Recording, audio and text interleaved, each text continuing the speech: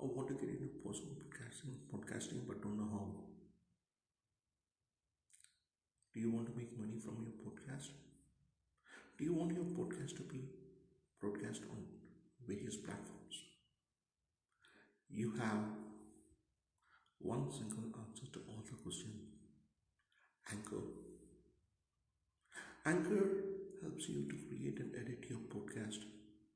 It shares your podcast across various other podcasting platforms like Spotify, Breaker, Google Podcasts. All you need to do is Anchor, just get on, record your podcast, and Anchor does the rest.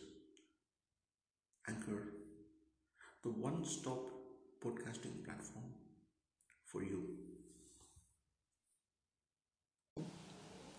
Morning. Welcome to another episode of History Under Your Feet. Today we take a look at the life of Dheeran Chinnamalai, one of the heroes of the Polygar Wars who waged a constant battle against the British in the Congo region of Tamil Nadu.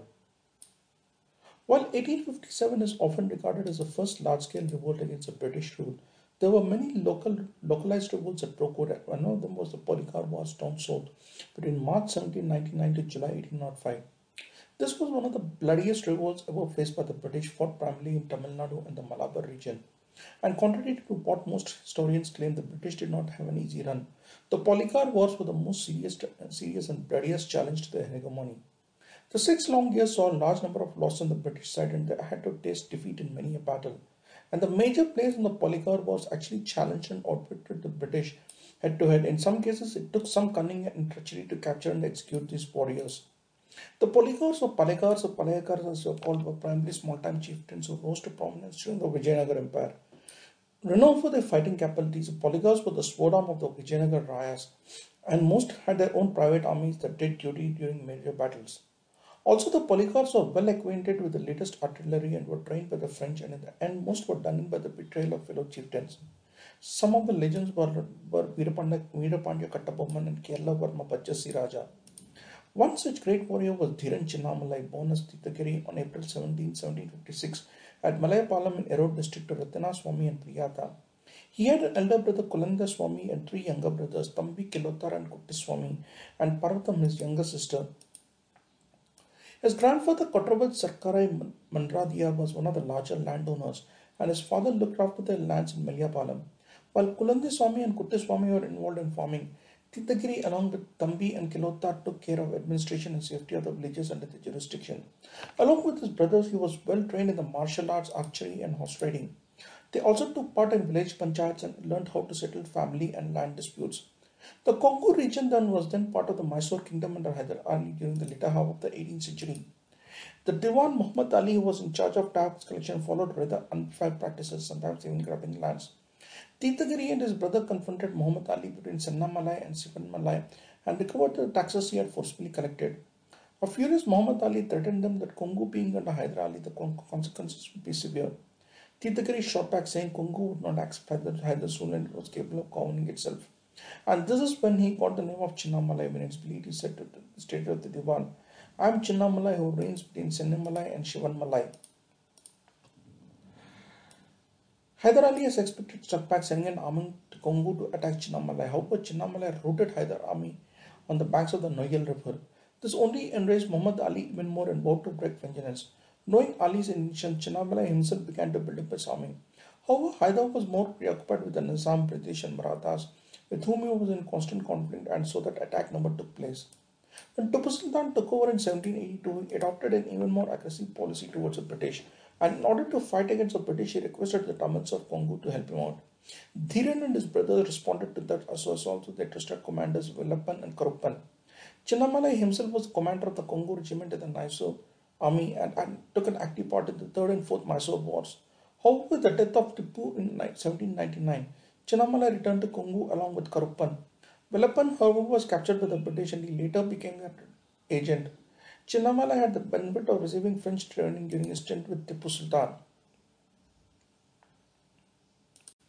On his return to the Congo, Chinnamalai built the fortresses Odanilla and settled there along with his army, waiting for the right time to strike. He also reached out to the rulers of Malabar and Salem, hoping for a larger alliance against the British. Recognizing that Chinnamalai was a great regent, the British tried to get him to sign a pact where he was promised favors in return for accepting their sovereignty. He, however, refused to sign the pact, fully knowing it would result in war. Chinnamalai's defiance annoyed the British, a man with no title, technically not a ruler, yet refusing to accept his sovereignty. This when most of the Rajas had surrendered to them. In 1801, they sent a troop of soldiers under Colonel Maxwell. However, Chinnamalai, having got advance news of the attack, defeated the British on the banks of the Noyal.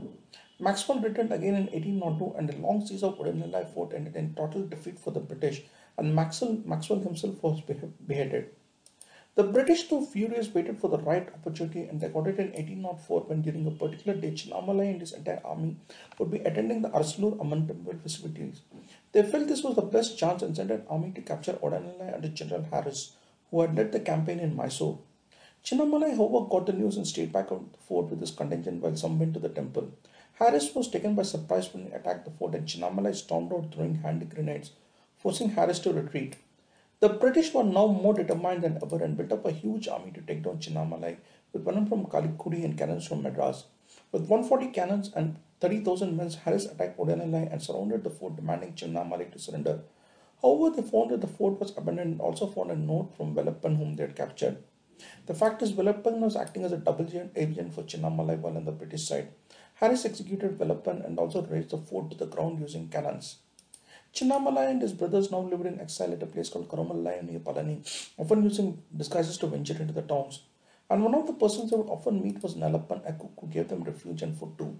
It was this very Nalappan who would betray them to the British, informing them of the whereabouts.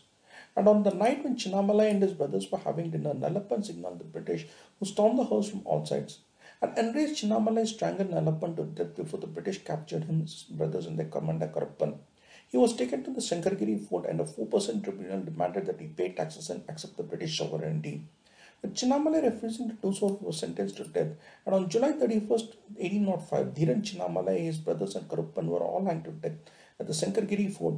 And another brave son of India gave up his life fighting for the British. Naman.